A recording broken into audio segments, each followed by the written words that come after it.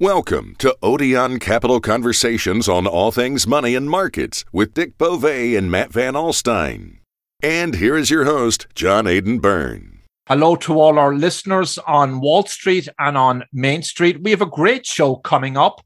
We'll be looking at China and its massive economy and where it is headed on the global stage. Is China a rising power, a rising superpower? And will its currency become a dominant currency, even a reserve currency one day? We will take a deep dive on China. Why does it matter here to us in America? Who are the winners and who are the losers in all of this as China proudly seeks the spotlight on the global stage?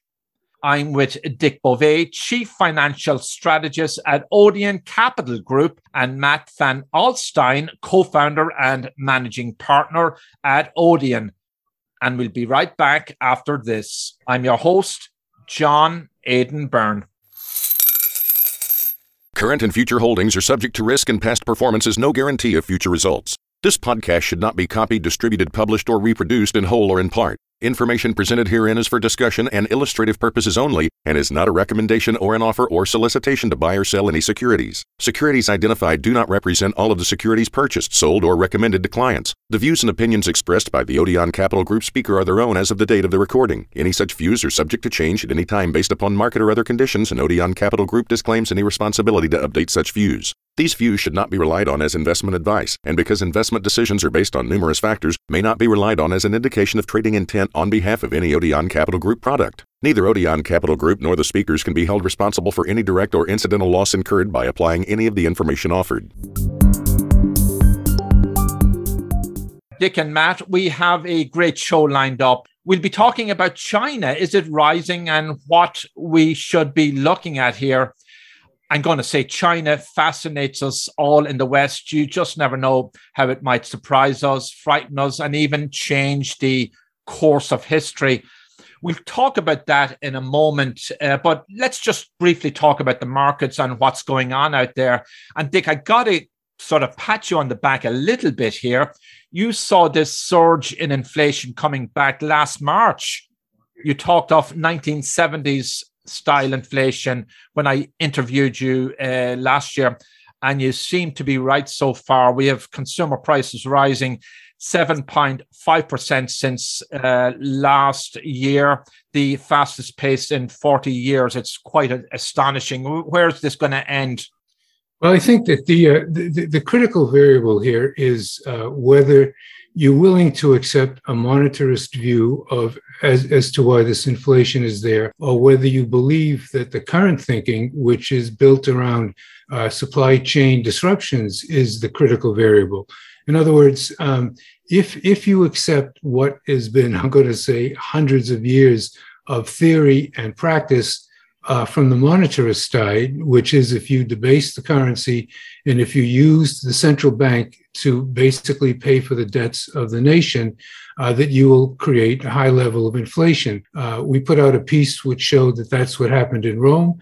That's what happened in Weimar Germany. That's what happened in Zimbabwe. That is what is happening in Venezuela. So, I'm basically following the tack that if you go out and produce $6 trillion in a 2-year period and drive the stock market prices, to levels which we've never seen before, monetarism is good, it's working, inflation is in place, and it's not going away. If, however, you believe that this is a supply chain disruption, which is the view presumably of the Federal Reserve and of most of the pundits who look at the situation, they're saying this time is different, and because it's different, this inflation will be gone by the end of the year, and therefore interest rates will come back down, and it'll simply be a momentary blip, which we don't have to worry about. So it's kind of interesting because from a theoretical standpoint, you wind up at two totally different places. I'm on the negative side, and I think you guys might be on the positive side. Well, I'm not so sure, but like 7.5% since last January, fastest pace in 40 years. So you're holding to this double-digit inflation later in the year still, Dick? Well, the PPI was out today, and it was 9.1% year over year. So we're getting pretty close to that Yeah. double-digit number.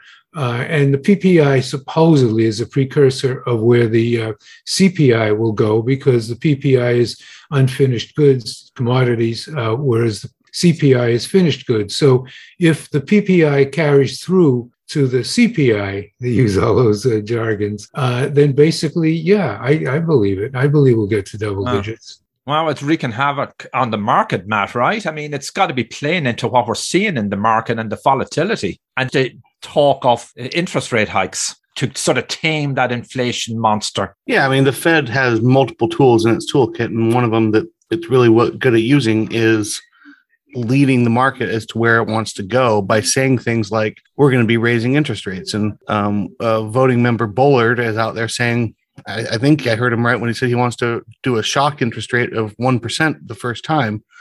Definitely 50 basis points, when it seems like everyone else is thinking 25 basis points. So, a lot of it is just talk to try to get the market to go where they want it to go, rather than actually have to make the decisions and actually implement the policy, because they can kind of goad the market into it without having to take drastic action. Could you see a scenario where they raise it 1% or just even more shock and awe, and the market reacts violently, and there's a kind of almost a crisis in the marketplace that they would pull back then later on and scale back those interest rate rises? Yeah, of course. I mean, that's been the modus operandi of the Fed, at least since the GFC.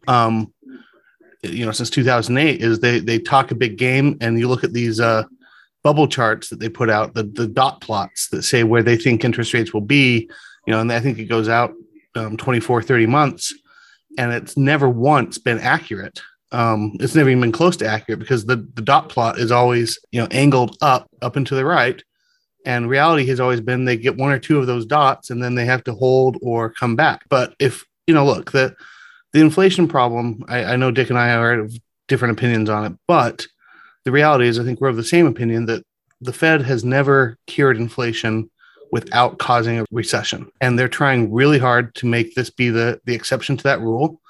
And maybe I'm hopeful, maybe I'm optimistic, or we're looking at the same data and seeing different things. But to me, I think once the supply chain imbalance is restored, and once people stop building up inventories because of supply chain issues, I think you'll see a natural reduction of inflation as time goes by. Well, we just have to wait and see, but there seems to be a consensus on that of you.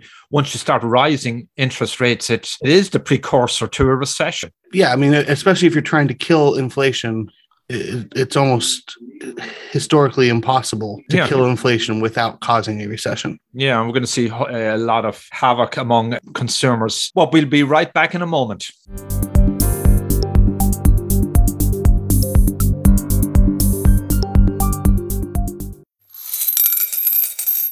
Dick, you have studied the Chinese economy in depth. You've looked at a lot of the numbers out there, and you've come up with some fascinating thoughts. And where do you see China headed, and in particular, its currency? Well, I think that a decision was made by China and Russia 2 decades ago, and they can think in terms of decades, whereas we only think in terms of what's going to happen over the next 3 months. But, their decision was that they could no longer live with a dollar as the, if you will, reserve currency of the world, because the United States was using the dollar for more than simply a reserve currency.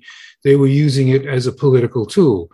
In other words, a few months ago, if you looked up the data from the Treasury Department, there were 29 countries that were being sanctioned by the United States in one form or another. Everything from Cuba and Iran, which everybody knows about, to countries like, the Sudan and Zimbabwe, that nobody, really cares about. Not to say that they're not important.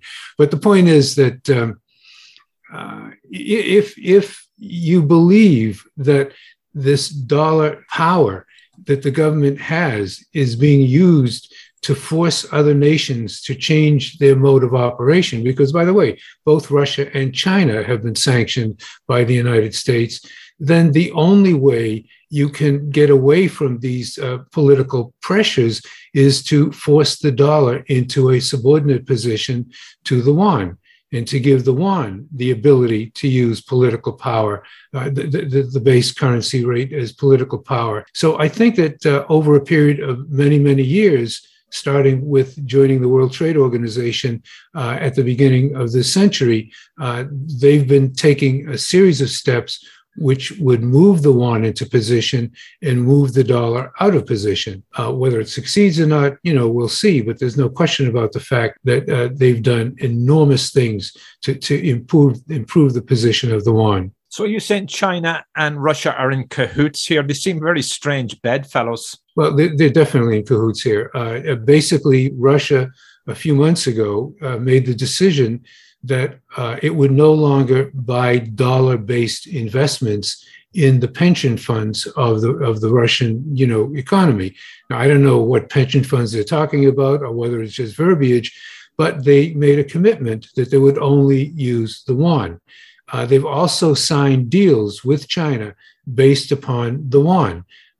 They have essentially made public statements similar to the Chinese that they want the yuan to become a stronger reserve currency. Because, by the way, the yuan is one of the top 5 reserve currencies in the world today. Reserve currency designation is given to you by the International Monetary Fund. And about 2 years ago, I think in October of 2020, I don't remember exactly, the yuan was given the status of being a world reserve currency. So in other words, steps that have been taken, and we can go back over every one of them if you wish, are very effective. And Russia is very, very much in support of these steps. And Russia is using its power, as we understand it, to convince the Union of South Africa, Iran, North Korea, and other countries, even, Ecuador, Kenya, to fall in line with, what the Chinese want in this regard. Is it officially recognized as a reserve currency? It's one thing calling yourself a reserve currency, but is it recognized and treated as a reserve? They're two distinct things here. It is officially recognized as a reserve currency, but it is not treated as such in the transactions that occur in the world market. Yeah, nobody says, "Oh, it's a reserve currency." I mean, sort of that idea would be dismissed by a lot of people. Yeah, but it is. I mean, there are 8 reserve currencies. There's the dollar, the euro, the yen. There's there's the Swiss franc. There's the renminbi. There is the Canadian dollar. There's the Australian dollar.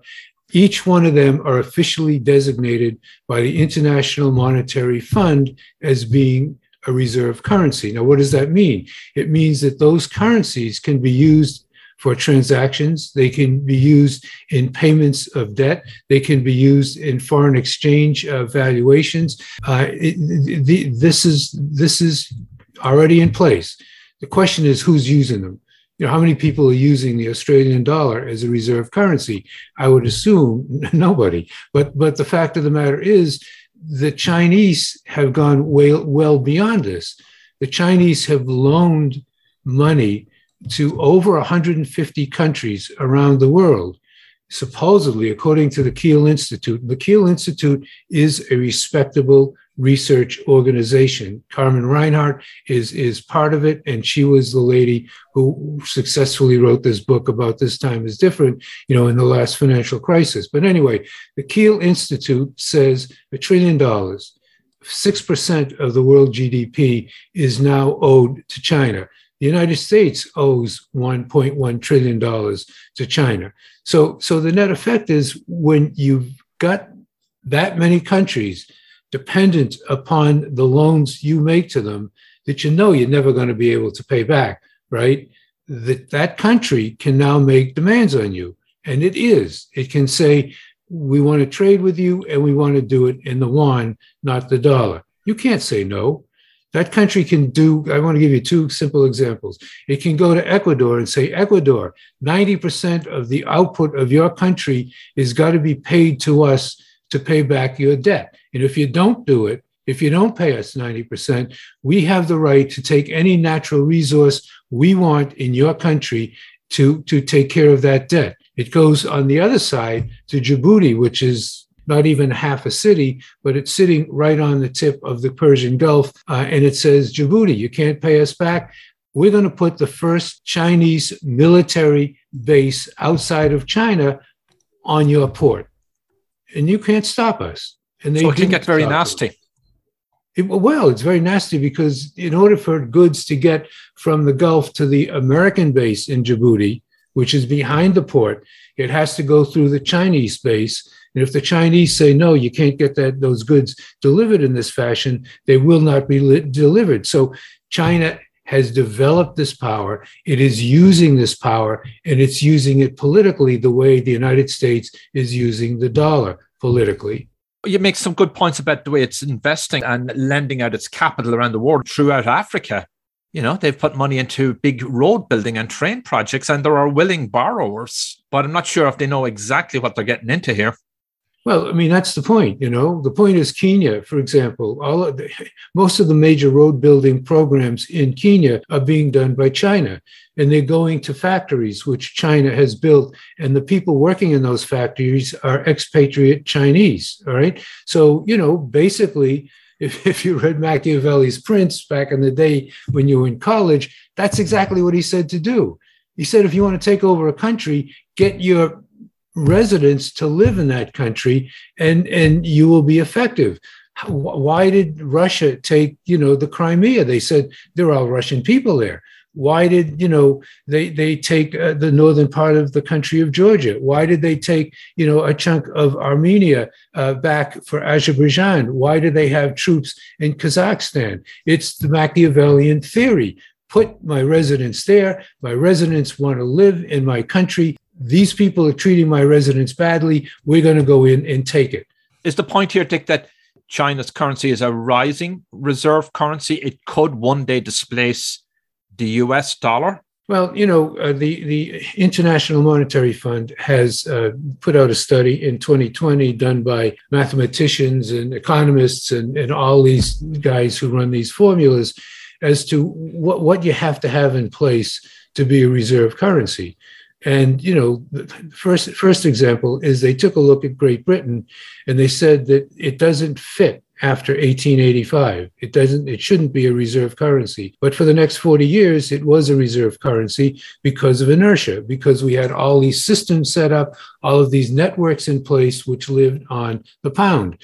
So they now take a look at the United States and they say, hey, this thing doesn't deserve to be a reserve currency based upon its huge amount of debt, based upon its trade deficit. But because of inertia, it could be the reserve currency for another 40 years. They figured out that the average life of a reserve currency, going back to 1450 in Portugal, is about 110 years. The United States has been the world reserve currency for 100 years. So I don't know, I just throw these ideas out because they frighten the hell out of me. Yeah, they certainly frighten me too. Matt, what says you?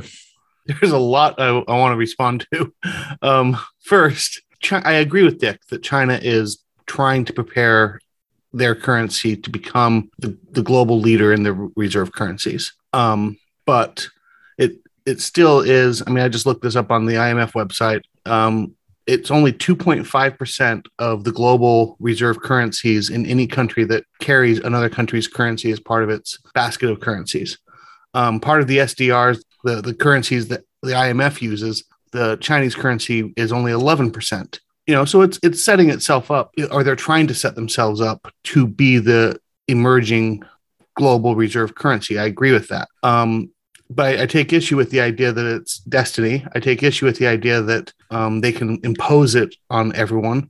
I take issue with the idea that a currency that basically pegs itself to the dollar is going to be the currency that replaces the dollar. You mentioned a lot of things like Crimea, being the example of Djibouti. And by the way, Djibouti is not on the Persian Gulf. It's over by the Red Sea. It's across from Yemen. And I don't want to discount its strategic importance. It's a very strategic, important place. But when you compare it to Crimea, when Russia came into Crimea, they were taking, I don't want to rationalize it, but they were taking back what used to be part of Russia and a Russian-speaking population that existed there thousands of years before Russia came and took it back last decade. The idea that Djibouti is going to become Chinese by having some Chinese workers build a port there just seems a little bit non-paralleled with the Crimea example. Same with Georgia, same with Azerbaijan.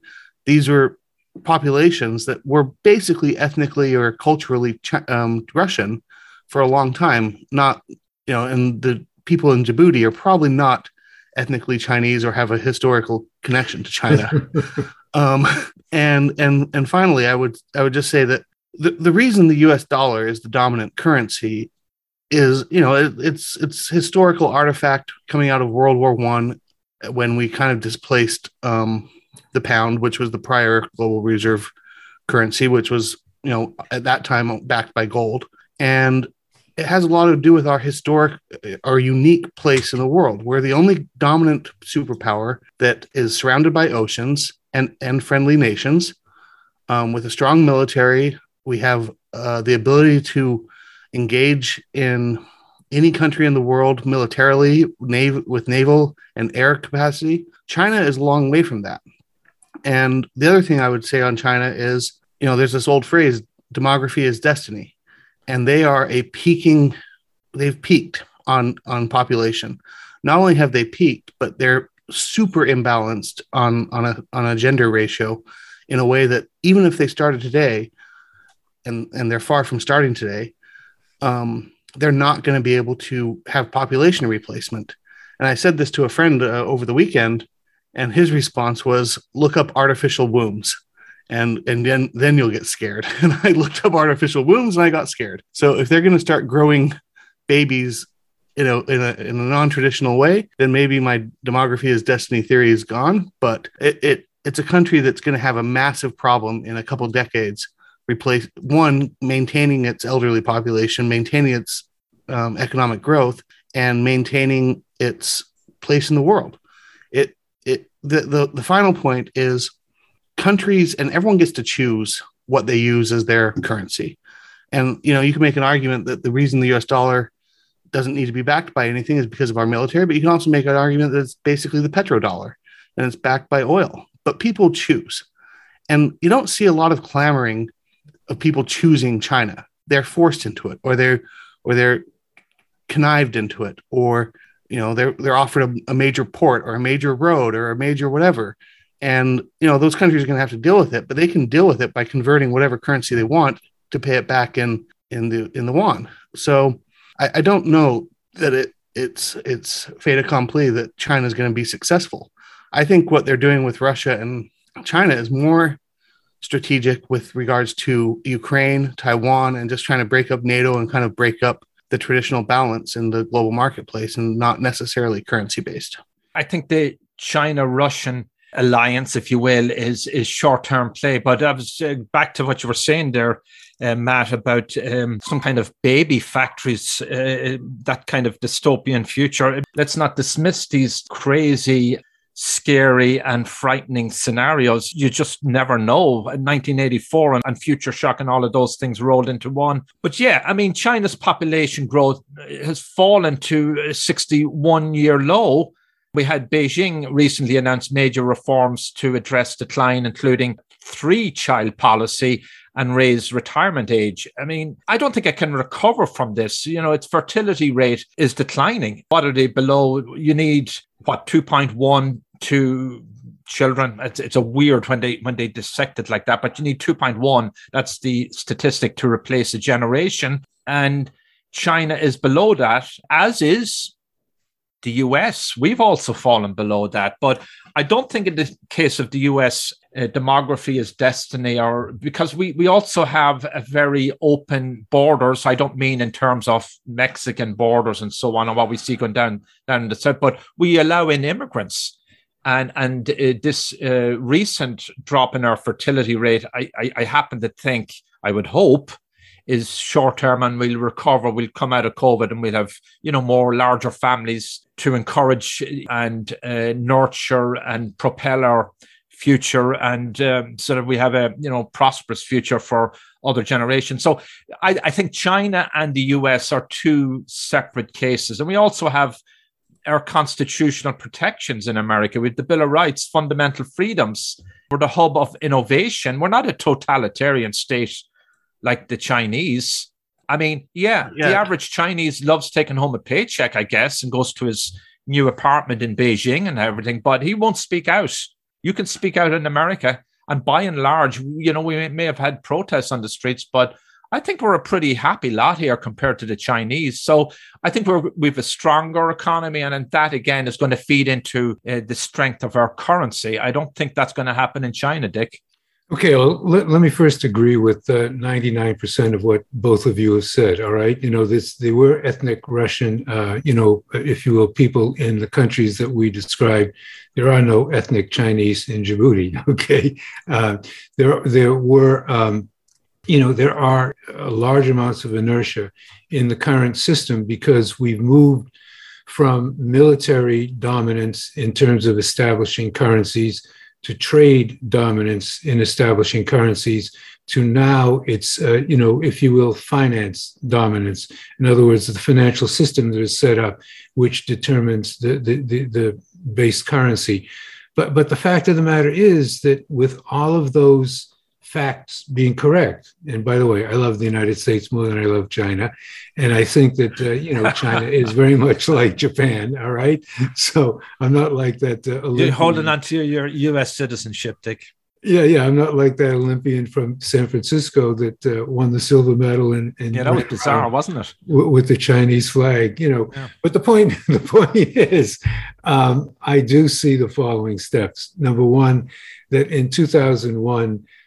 There were less than 100 banks in the world, and this has been written up by others, not myself. There were less than 100 banks in the world that would deal with China. Now, virtually every bank in the world will deal with China. Prior to, the movement of the major American companies like, Goldman Sachs, JP Morgan, Morgan Stanley, et cetera, moving into China and teaching China how the investment banking system works, China could not issue debt or equity in any of its companies. But now, not only can it do so, it is doing so, and it's doing the largest offerings in the world. And some of these offerings are being done without the United States helping in any way. In other words, Goldman Sachs may not be the lead in the deal, may not even be in the deal as part of the syndicate.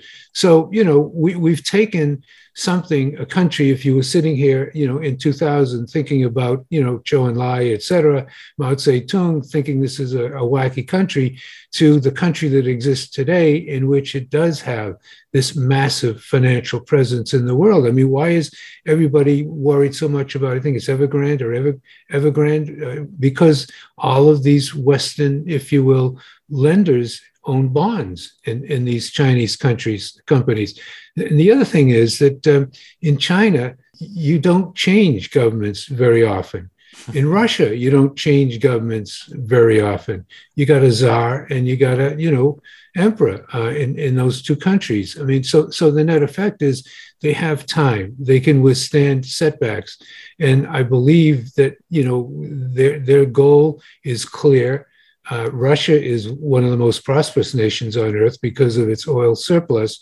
But the fact of the matter is, they have goals, they have time, they have mechanisms, and everything that you look at, if you compare where China was 5 years ago, 10 years ago, 20 years ago to where they are today in the financial markets, would suggest that give it 10 more years and they're going to be stronger still. So I do think they're a threat, even though I agree with all of the issues that both you gentlemen have raised. Well, I agree, one, that I don't think I would accuse you of loving China more than America.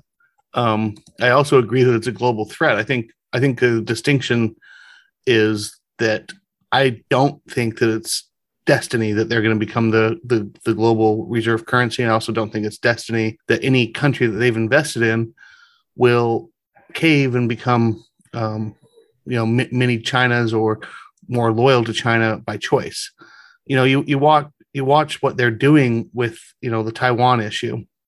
And, right now they're kind of attacking Lithuania, who opened up a Taiwan tourism office in their downtown.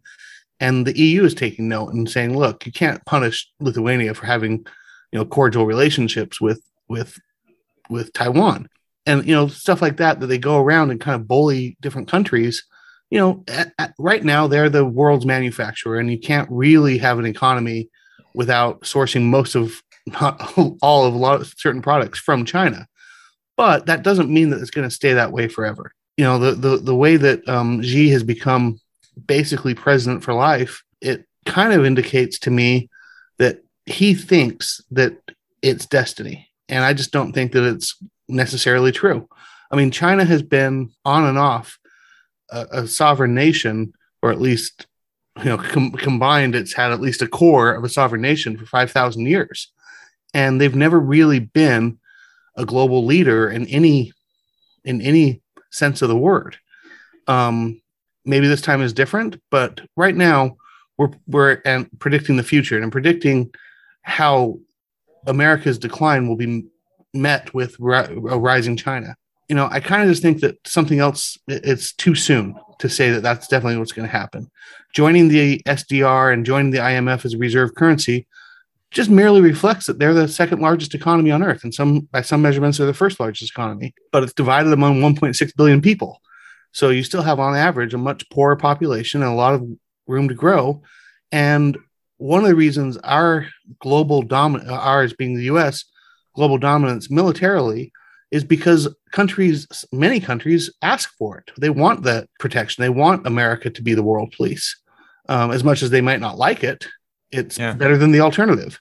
And if the alternative is that China is the world police, I think that would scare a lot of people. And natural forces would stop it from ever happening.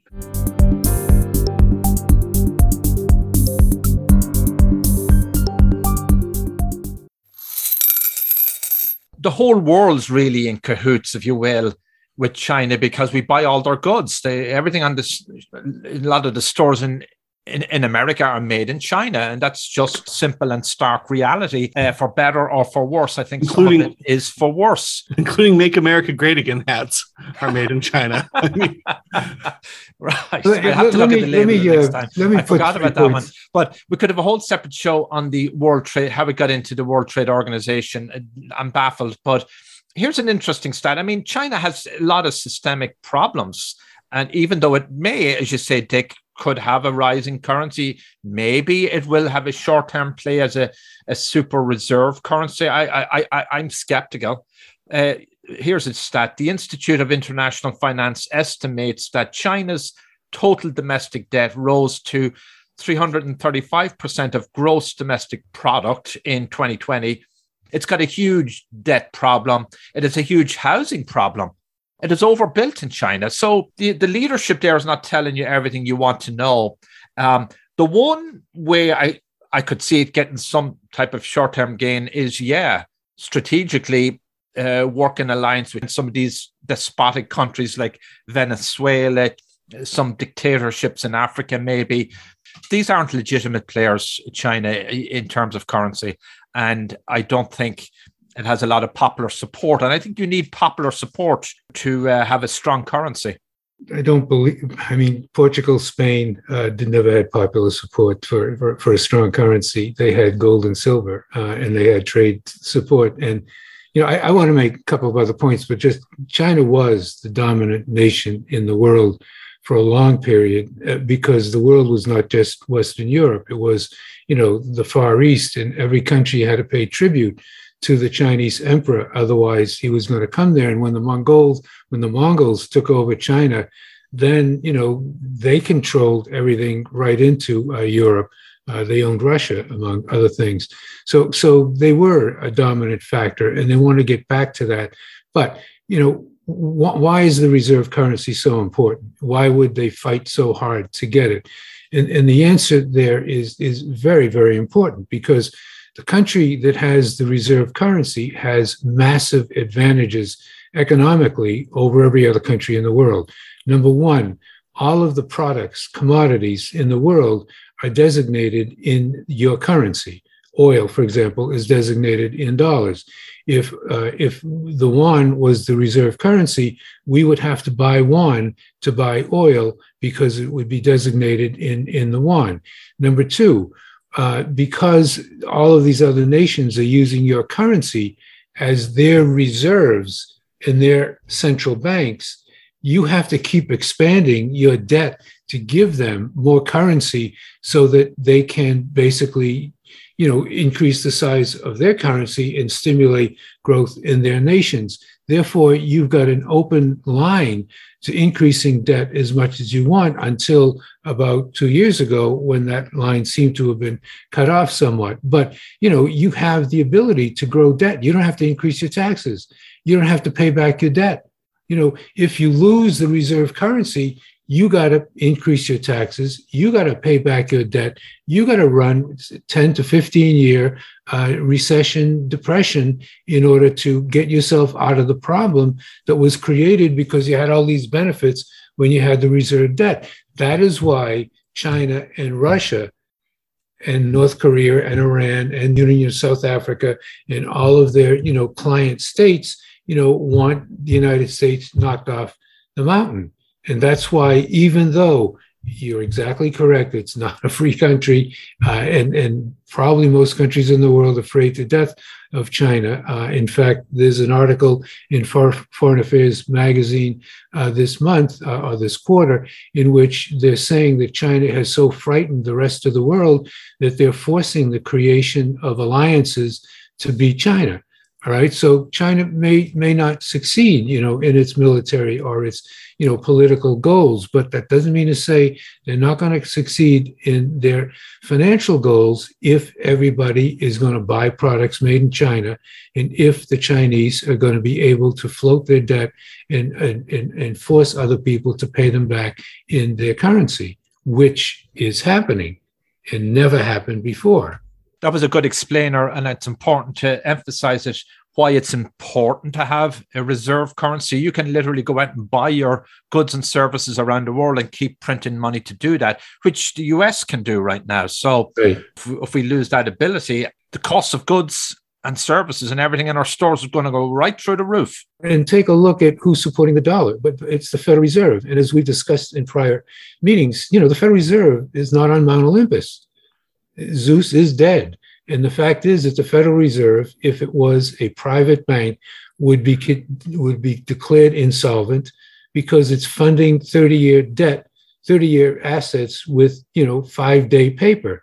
And the Federal Reserve's balance sheet has effectively no equity, unless you consider the fact that the currency, which is considered to be debt, is really not debt, it's equity, because no one's ever going to get, you want to take your money back to the Federal Reserve and ask for it to be redeemed, they're going to smile at you and close the window. So the net effect is, we don't have a strong, sound, stable system that is backing the dollar at the present time. And that dollar is being backed by a nation that has $30 trillion in debt, that has a trade deficit, which is with virtually every country in the world. And that's not the basis of keeping the world's reserve currency. And China and Russia know it, and they're coming after us. Does China and Russia want us to be able to stock up on their currencies, or at least in the yuan, so that gives them more leverage financially and politically and economically? Well, obviously, that would have to happen. They're not going to become the reserve currency of the world if we don't have the Federal Reserve. Well, so we have to cooperate. We have to cooperate with them, though, right? Absolutely. Will they get it? Well, when you go back over time and you say, why did Portugal lose it? Why did Spain lose it? Why did France lose it? Why did the Netherlands lose it? Why did Great Britain lose it? None of them cooperated. None of them said, hey, I think you're better guys than we are. Therefore, you take over and you have the reserve currency, and we'll sit back and we'll increase our taxes and we'll run our recessions just so that you can be at the top of the hill. No, nobody ever said that. And nobody's ever going to say that, in the China situation. It happens because of raw power, financial power, trade power, military power. Those are the things you need. And that's what China is building. In the case of Britain, it had 2 world wars, right? It lost its empire, and its checker was almost bankrupt, or was bankrupt in the aftermath of the Second World War, perhaps after the First World War. It squandered a huge amount of its treasury. It lost its reserve currency as well. That followed suit. Yeah, Spain did the same thing. Yeah. And what is the United States doing? Does the United States have a budget surplus somewhere that I'm not aware of? Is the $30 trillion budget debt in the United States a massive understatement of what the United States actually owes? Is the United States, manufacturing goods, which are now being bought all over the world, which was the case at the end of the 19th century, the beginning of the 20th century? Is the United States doing anything to suggest to you that it is different than what happened with Great Britain, or it's different than what happened with Spain? If it is, I don't see it. I don't know what it is. It's inertia. It's military power. It's the need, for a financial system around the world, which is stable. All of those things are in place. All of those things keep the dollar where it is. It's probably going to keep the dollar where it is for another 10 to 15, maybe 20 years. But don't give me the argument that the United States is so much different than the countries that lost the reserve currency that now, the United States will never have it happen to the United States. Maybe that explains some of the ideology and the rallying cry behind the Trump campaign, Make America Great Again. We better. Whether we do it from the standpoint of America or whether we do it from other standpoints, we've got to get this economy under control. We've got to get this financial system under control, and we're not doing it. All we're doing is fighting with each other. And, in the last week, you have two Federal Reserve presidents now questioning the balance sheet of the Federal Reserve. You have Senator Manchin, questioning it. I apologize. I can't get the thing to stop ringing. That's okay. Well, we're in financial offices and newsrooms and everything, so listeners will get that sometimes phones interrupt in the middle of some brilliant discourse, and that's okay. Okay. I feel like you're conflating two different things, Dick. On the one hand, you're expressing the view that the dollar is not going to be the global reserve currency for too much longer, which I don't think is too far out of line with the consensus. The balance is why is it the yuan is the inevitable replacement? Historically, you can go back to various points in time when the reserve currency is in flux and changing, like the Bretton Woods Agreement, where basically the countries, I'd call them the G7 countries maybe, or maybe the G20 countries get together and kind of come up with a formulation. And this is kind of how the U.S. dollar became the reserve currency. It was through negotiation and agreement, and then maybe it was matching destiny at that point, but it was kind of decided. And the idea that naturally the yuan, I don't think anyone would choose for the yuan to become the reserve currency. Maybe I'm wrong, but it just doesn't seem like something that the Western countries would volunteer for. And so part of it requires that the Western countries basically put their heads in the sand when the US dollar eventually does lose its reserve currency status, and just accept that the new world order is happening and, get on board. But alternatively, they could, and we could, as part of the system that works or has worked for the last 70 or 80 years, choose a different reserve currency or come up with an alternative. People, if you type this into DuckDuckGo, you'll find that, the most common proposal is using the IMF's SDRs as the reserve currency. The second most common proposal is gold. Third most common is Bitcoin, and something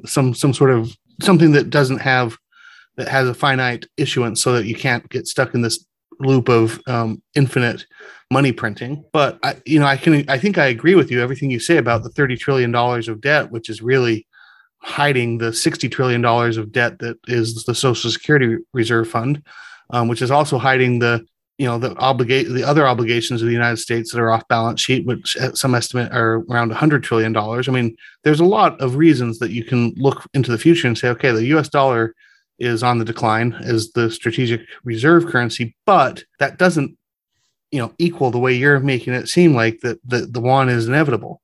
There's lots of different options out there besides letting China just take over. Yeah, well, two thoughts about that. The first one is that you're right. That there is no inevitability saying that the yuan is going to take over, and certainly the rest of the world is not going to raise their hands and say, "Hey, we really want the yuan here," because it's the best one available. But basically, it comes down to military prowess, trade prowess, budgetary strengths. And whoever is going to step up and take the reserve currency has got to have those things. At the moment, my best bet would be the yuan. But I agree with you, Matt, 1,000%. There's no inevitability which says it's going to be the yuan. The second thing that is important is I don't care who gets it. If we lose it, we got a big problem, right? In other words, we're getting so many advantages as a result of having it that we don't even understand or realize because we can't ferret out all of the many benefits that come from having the world's reserve currency.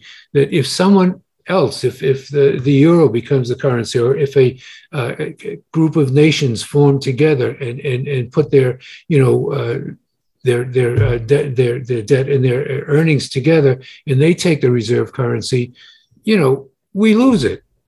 And if we lose it, we lose a lot, and it's going to hurt us a lot. And that's why there has to be some emphasis placed upon what it is, what it means. There has to be some emphasis placed upon the fact we cannot be this profligate, any longer. We've got to do something about it. At least that's my feeling or my thought. I think we're in trouble if we lose our reserve currency status. That would be a dreadful catastrophe for America, and we're headed in that direction. I really feel that, just based on even this 30 trillion and all these unfunded liabilities and even political instability that we have in America. But I don't know if anything is inevitable in terms of the next reserve currency, because you have right now central banks around the world, as you alluded to, experimenting and investigating digital currencies. And that's at a fairly advanced stage. So maybe something else will replace it. I don't think we can just say we'll have a traditional form of reserve currency. We may have a digital form of reserve currency going forward. And that could be driven by geopolitical events. And we'll see how that plays out. No, I think you're exactly right. What's the only country in the world, by the way, that has a digital currency? Is it China? Yeah, it's China. But the point is, I think you're correct. Well, you remember the old saying, "Made in China" was almost it wasn't a term of endearment in the old days. It wasn't. But anyway, I think that you're right. I think the technological advances have reached the point where it is highly probable that there will be a reserve currency 20 years from now, 25 years from now, which will be digitally driven, which will be not under the control of any nation, which will not lend itself to, expansion, the way you can a fiat currency today, simply by saying, hey, we need more money to take care of this, so let's print some. So I think that, as I've been asked many times, do you believe in the cryptocurrency movement? And the answer I have is absolutely, definitely, without a question, yes. Because basically, we're dealing with, a whole bunch of all the speculation and all of these crazies coming in with all of these different, reasons for buying or selling and what have you. But at the core, there is a reason why this currency, why these currencies exist. There is a reason why they're being accepted and held, and why people are working so hard to try and figure out how to make them transaction-based. And the reason is because we can't trust fiat currencies. And I think that you're on the right track. I think you're exactly on the right track.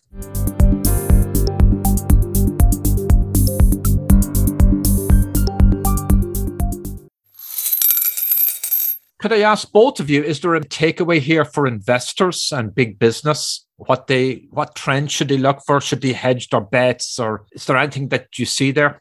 Yeah. My message is very clear. My message is buy land, buy gold, buy silver, buy cryptocurrencies, but have 85% of your money in the dollar, right? So in other words, hedge your position, right? Don't make the assumption that because some guy says that China is going to be the world's reserve currency 30 years from now, that you should do anything dramatic or erratic at the present time. I think at the present time, what is facing you, what is staring you in the face very clearly, is this inflation. And if you want to protect yourself from this inflation, you better buy hard assets. You better write calls. You better buy puts. There's a whole series of things that you can do to protect yourself and benefit from, inflation. And I think that's what I'm more interested in today, while I worry about and fear what could happen tomorrow. Yeah, so don't give up on the dollar. No, don't do that. Because inertia is in place, and inertia is going to carry it for at least the next 20 years. Matt? I agree with everything he said. You want to look, whether it's an inflationary environment or the losing of your reserve currency, you don't want to have your net worth or any significant portion of your net worth resting in a fiat currency or resting in a bank somewhere. You want to own assets. The broad term cryptocurrency gets me a little bit nervous, because there are some that are dog currencies and there are some that are joke currencies, and they call them shit coins. And, you got to be careful which one you go into. I don't, like looking over the crypto space, I don't know that it's destiny that Bitcoin is going to win, but it sure seems like it's the strongest cryptocurrency right now. In terms of China having a cryptocurrency, it's an interesting thing to watch, because, you look across the world, and if you say the wrong thing on the wrong platform, you get canceled. And right now, it only includes your ability to communicate and speak. But if we were on a digital currency, you could find yourself losing your currency, and it would really change the whole banking system and the way consumers operate. Because arguably, if you could put your money at the Federal Reserve in their digital currency, that's better than putting it in a bank in terms of security and safety. And so it might destroy the banking system. So I agree with everything that you want to own assets, whether it's land, real estate, gold, silver, certain stocks, maybe not all stocks, but, you want to own assets instead of currencies. It's always telling to me the number of very wealthy Chinese business people and families who want to move to America, want to send their kids to college in America, want to get special visas to open a McDonald's or a hotel or some business. This is the land of opportunity for Chinese. It doesn't go the other way around. I don't see anybody here in America want to move over to China, unless maybe on a short-term contract to open a factory or something. So I think at least short-term, the dollar is the winner, but maybe long-term, we should have reason to fear things. John, you got to think about something. How many companies in the United States have built factories in China? I mean, how much of the manufacturing of goods that we buy in the United States are in China because American companies put them there? So you do see an awful lot of people going to China. Let me qualify that. I agree with you on that. You do. You see a lot of Americans going over on business contracts. They're not going over in the sense of to soak up the lifestyle and the culture, and they're not, they're going to raise their families there for generations. I meant it in that sense, that kind of a outward flow, if you will. I think there is that's kind of a more recent transition. When they joined the WTO, the argument, and it was kind of accepted, I think, by both parties. I mean, Bill Clinton shepherded it. It was done under a Republican Congress. George W. Bush completed it. Back then, I remember, I think it was Jim Rogers of Soros fame that moved his family there and was trying to teach his kids Chinese, because it seemed and it felt and people believed that they were going to join the international community and become a more open society. And clearly they had a lot of advantages over the rest of the world. I think that sentiment is gone completely, and it's not going to be coming back.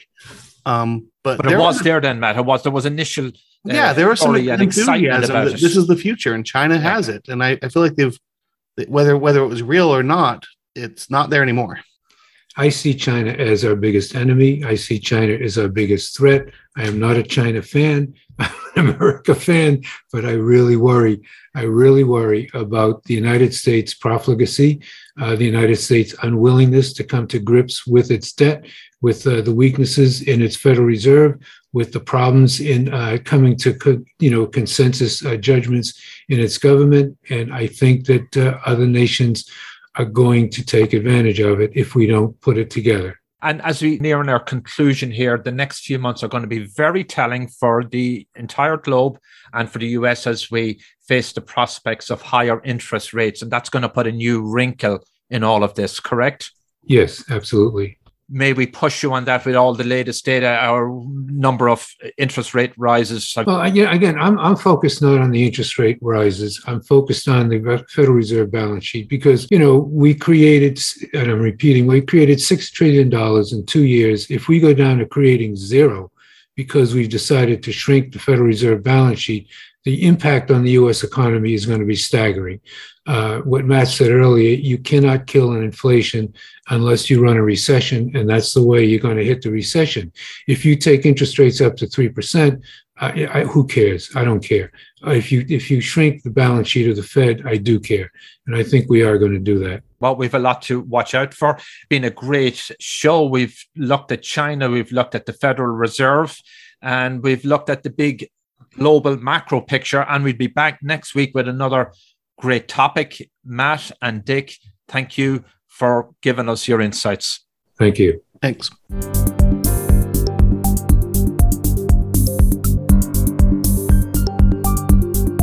You were just listening to Odeon Capital Conversations on all things money and markets with Dick Bove and Matt Van Alstyne.